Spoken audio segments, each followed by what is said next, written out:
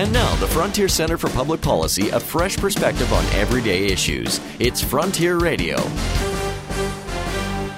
Many air travelers are understandably annoyed when they get bumped from a flight because the airline has overbooked. But it has become a necessary way of life, and it actually reduces the cost of flying for everyone. Air Canada and other airlines offer refundable tickets. This gives passengers the freedom to change their tickets. Almost 10% of them never show up for their flights. The airlines use ingenious software to help predict who the no-shows will be and where they'll be flying. Business passengers are number one when it comes to no-shows, while people on holiday will almost always show up. Other common no-shows are people who oversleep or can't get to the airport because of poor weather. Costs are high and profit margins are very slim in the airline business. Air Canada pays out $1 billion a year in airport and navigation fees alone.